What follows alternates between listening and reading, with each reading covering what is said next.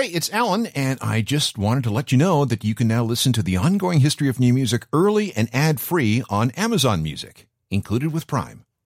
When you need mealtime inspiration, it's worth shopping Kroger, where you'll find over 30,000 mouth-watering choices that excite your inner foodie. And no matter what tasty choice you make, you'll enjoy our everyday low prices, plus extra ways to save, like digital coupons worth over $600 each week. You can also save up to $1 off per gallon at the pump with fuel points. More savings and more inspiring flavors make shopping Kroger worth it every time. Kroger, fresh for everyone. Fuel restrictions apply. Another day is here, and you're ready for it. What to wear? Check. Breakfast, lunch, and dinner? Check.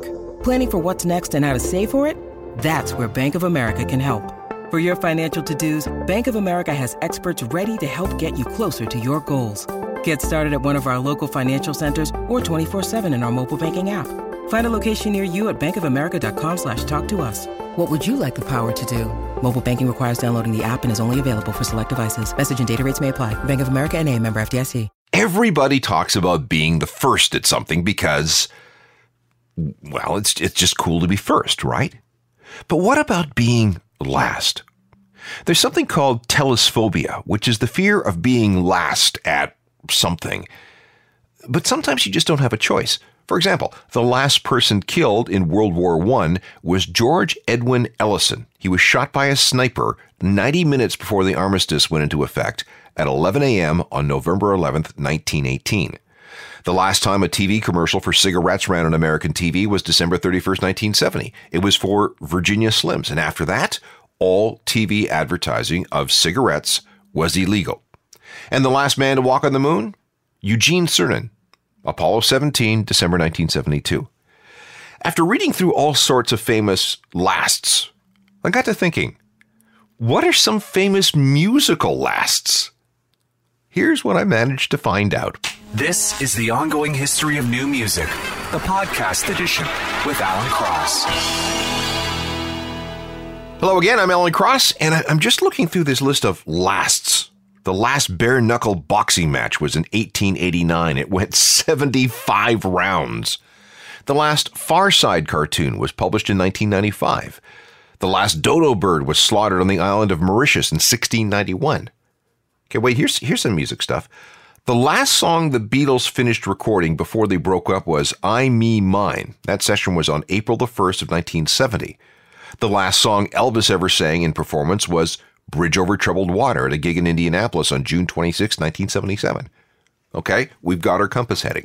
Let's dig in.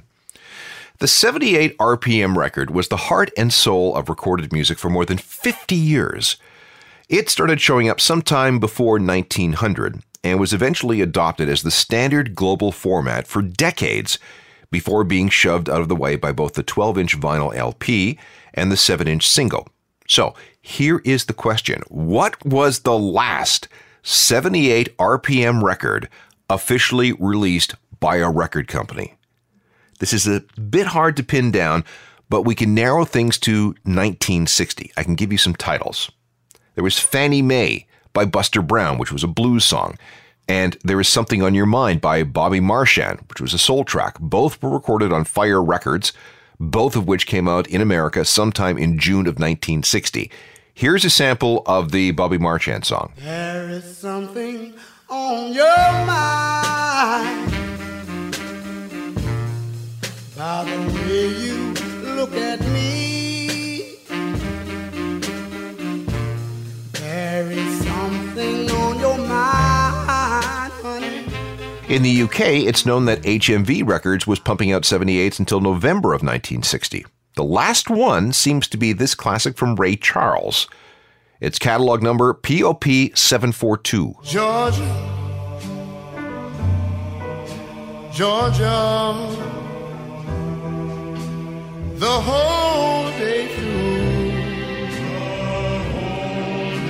just an old sweet song. However, the 78 lived on in other parts of the world, especially in South America, Colombia, Uruguay, Argentina, Brazil, perhaps as late as 1963. And then there were subsequent releases in South Africa, India, and the Philippines. There's almost nothing in the way of documentation, so we can't be entirely sure when the very last 78 was finally pressed. Then we run into the whole issue of special promotional 78s that were produced just for fun. Now, remember that a lot of turntables sold through the 1960s, 70s, and even the 80s had a speed setting that allowed you to play old 78s. And here's an example of what I'm talking about.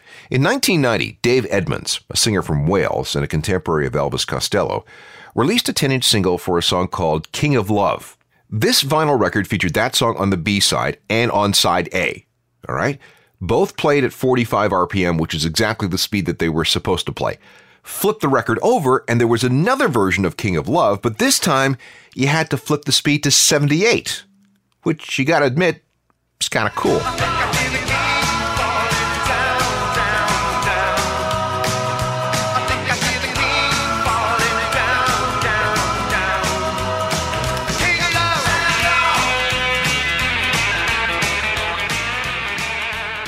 Dave Edmunds from 1990, certainly one of the last performers to release a song on a 78 RPM record. So that may be the last 78. What about another dead format, the 8-track? What was the last album released in that format? Well, first of all, let's back up. The 8-track was invented in 1964 and was based on a technology used in radio stations for playing back songs and commercials and so on. A continuous loop of magnetic tape was placed inside a plastic cartridge. You could fast forward these things, but you could not rewind. It wasn't perfect, but for the first time, people could enjoy their own music while moving, in a car, for example. And Ford was the first to put 8 tracks into vehicles for the 1965 model year. Players and recorders soon made it into home stereos, too, and there were portable 8-track machines as well. Record labels jumped on board, issuing albums in the brand new format. And hundreds of millions of 8-tracks were sold. But it was eventually eclipsed, first by the cassette and then by the compact disc. So here's the question. What was the very last year and the very last albums for 8-tracks? In the US and Canada, 8-tracks were phased out of record stores by the end of 1982. But they were still popular in certain segments, with long-haul truckers, for example. 8-tracks could still be found in truck stops until at least the late 1980s, maybe even longer. Then there were record and tape clubs. They kept the 8-track alive for at least as long. But let's go back to our question. What was the last album released by a record company on 8-track? The best answer seems to be Fleetwood Mac's Greatest Hits, which came out in November of 1988. I have a couple of old 8-tracks in my collection. God knows where they came from because I have never owned an 8-track player in my life. Yet, here it is. Weird.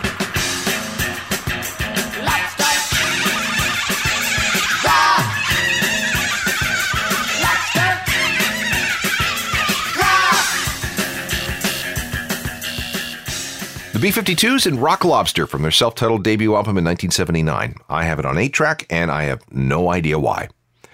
Now let's talk about record sales awards, gold records, platinum records, and so on. The highest sales achievement to be awarded is a diamond record. In America, this means you've sold 10 million copies, 10 million physical copies of your album. I'm going to go out on a limb and say that the last ever diamond record we'll ever see, at least using the old metrics, is Adele's 25 album. In September of 2016, it was officially certified as having sold 10 million copies, and worldwide sales are somewhere north of 20 million. However, we've probably reached the end of the era where mega sellers like this can exist. Physical sales of music have been dropping for years. No one is selling the product the way they did in the old days. Adele was a blip, a phenomenon. The chances of there being another record this big, even from Adele or Ed Sheeran or Taylor Swift, grow more and more remote as streaming becomes bigger and bigger. Now, I'm not talking about global sales. I'm talking about American sales. We're never going to see someone like Michael Jackson sell 65 million copies of Thriller, or AC/DC move 50 million copies of Back in Black, or 45 million copies of Dark Side of the Moon from Pink Floyd. Those days are done. Today's mega sellers reach maybe 2.5 million, which is a tiny fraction of the way things used to be. So in our book of lasts, let's just go ahead and put Adele's 25 as the last album to ever achieve diamond status in the United States. Now let's reminisce with Metallica, who have a double diamond award for their Black Album from 1991. They claim sales of 30 million, which might be a bit inflated, but we know for sure that it has sold at least 22 million. It's just the beast under your bed, in your closet, in your head. Exit light, and tonight, grain of Metallica, part of the old breed of diamond record artists, the likes of which we will probably never see again. The ongoing history book of Last will continue in just a second with a series of Last shows. Nothing ambiguous here. These were all very, very final.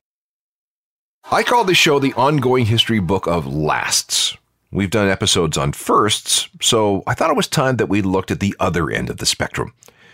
The next couple of stories have to do with last concerts, starting with the last show Nirvana ever played. I'll give you the date, March 1st, 1994. Nirvana was in the midst of a European tour, and Kurt was not doing well. By the time they reached Munich, Kurt was sick with bronchitis, a not uncommon thing when you're blowing your voice out every night during the winter. That last gig was at a place called Terminal 1, which actually was a former airport terminal. Munich got a new airport in 1992 and the old one was closed. The old terminal turned into a music venue for both concerts and raves. Tickets for this show were 35 Deutschmarks. Things started okay with a cover of The Cars' My Best Friend's Girl before the band launched into a series of original songs. Then, a few songs later, right in the middle of Come As You Are, the power went out.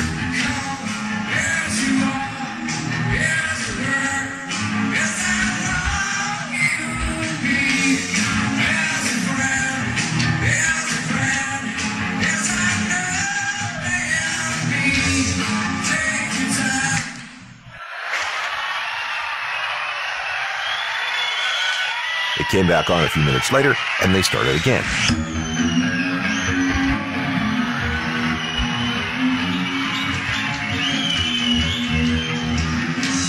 That night, there would be no Smells Like Teen Spirit.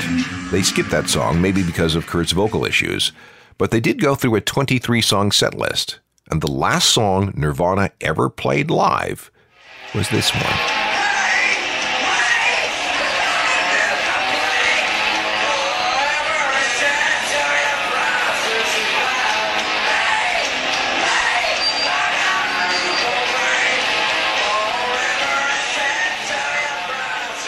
And that was it for Nirvana and for Kurt. The rest of the tour was canceled. And then 2 days later, Kurt overdosed in a Rome hotel room in an apparent suicide attempt. And then a month after that, he took out the shotgun and he was gone.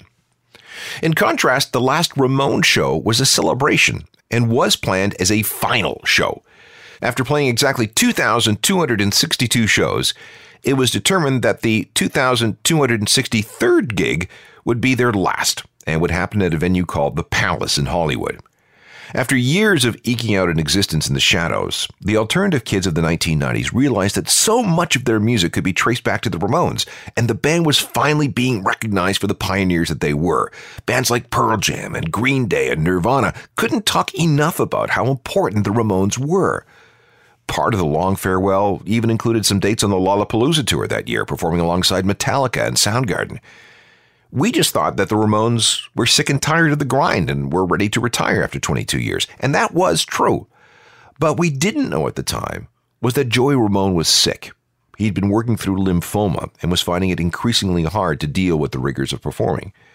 Joey was always a sickly sort of person, prone to colds and the flu, but only a few people knew what was causing those symptoms in the summer of 1996. Combine that with the tensions within the band, and everybody was just too happy to end it all. That final show was on August the 6th of 1996. All kinds of people came to pay their respects, including Lemmy of Motorhead. I'll tell you something, boys and girls. If this is the last show the Ramones do, it is an insult to the intelligence of the world and a shame for rock and roll. One of the best bands you've ever seen, and you neglect them at your peril. Right? They teach you everything about rock and roll. Everything about rock and roll was in their songs. And if they're gone, it's a damn shame. I, for one, am sorry to see them. That's it.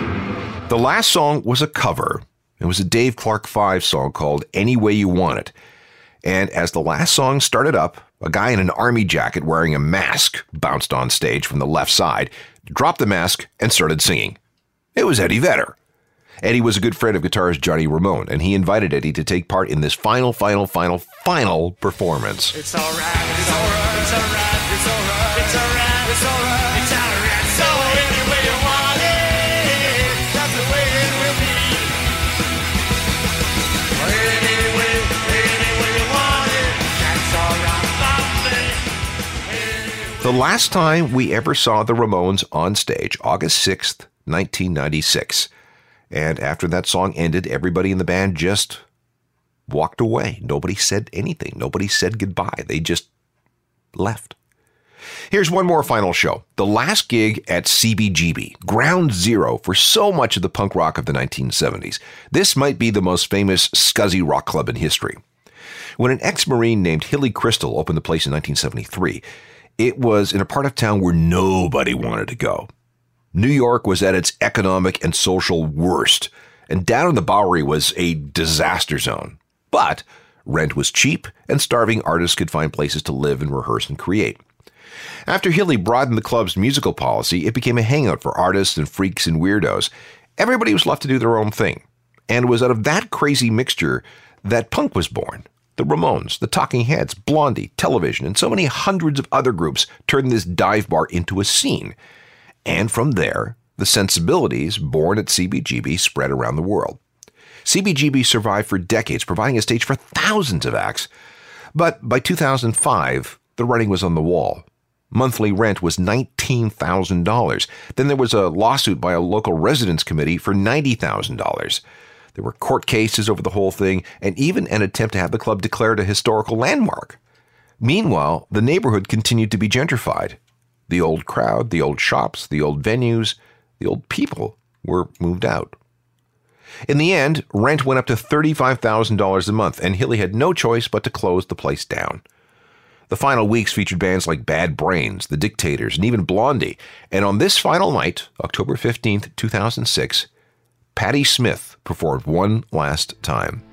And it ended like this. There must be something I can dream tonight.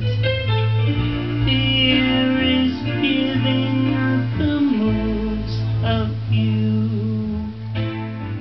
Patti Smith with the last ever gig at the storied CBGB in New York, October 15th, 2006. One last coming up.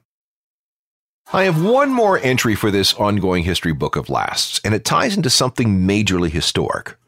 On October the 2nd of 1990, U2 boarded a British Airways flight into Tegel Airport in Berlin. That was the last commercial flight into East Germany before East Germany ceased to exist. At the stroke of midnight, there was no more East and West Germany. There was just Germany. People were out on the streets celebrating. There were lights and fireworks everywhere. The pilot at the controls was positively giddy. So we were the last flight in to the old divided Berlin. It's British Airways, last one in the sky. Therefore, the pilot could just circle Berlin. And he had a very plummy accent, and it was just going down over the Brandenburg Gate. Ladies and gentlemen, we have the skies to ourselves tonight, and I'm just going to take on a little turn over here. This was a wall. We're like, and there was a little bit of bombs away about it, no doubt about it. On the left was the Brandenburg Gate.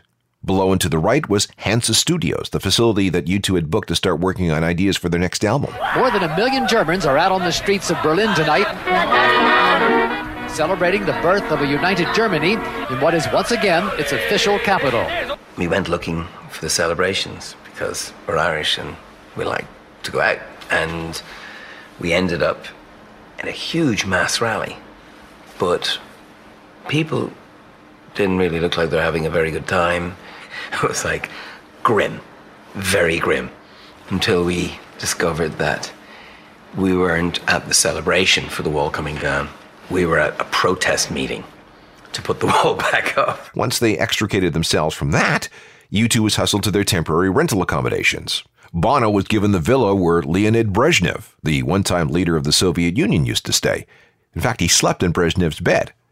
Later that night, Bono got up to get a drink of water, totally naked, by the way, and he ran into a family of Germans inside the villa. "What are you doing here? This is my house," said Bono.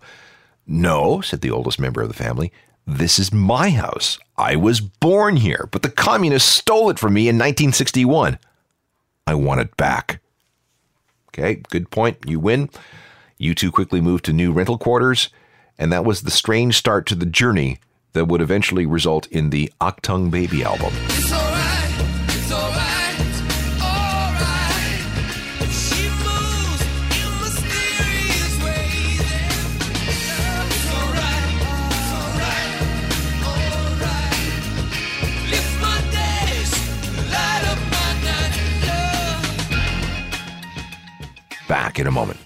All right, how do I sum up an episode about famous lasts? To everything there is a season, all good things must end? Well, here's a quote I like. It's from Dr. Seuss. "Don't cry because it's over. Smile because it happened." Let's go with that. This program keeps going and going and going. If you would like to discuss anything that you hear, please let me know through alan@alancross.ca, and I will get right back to you. I have a website called ajournalofmusicalthings.com, which is updated every single day. I do this like religiously. It also comes with a daily newsletter that's 100% free, and it's guaranteed to amuse you with music-related stuff by 10 a.m. Eastern every single day. I'm on Facebook, I'm on Twitter, Instagram, and Google+. And don't forget that we're turning all Ongoing History radio programs into podcasts. They are free and available on iTunes or wherever you get your on-demand audio. You really should subscribe. Technical productions by Rob Johnston. Talk to you next time. I'm Alan Cross. You've been listening to the Ongoing History of New Music podcast with Alan Cross. Subscribe to the podcast through iTunes, Stitcher, Spotify, and everywhere you find your favorite podcasts.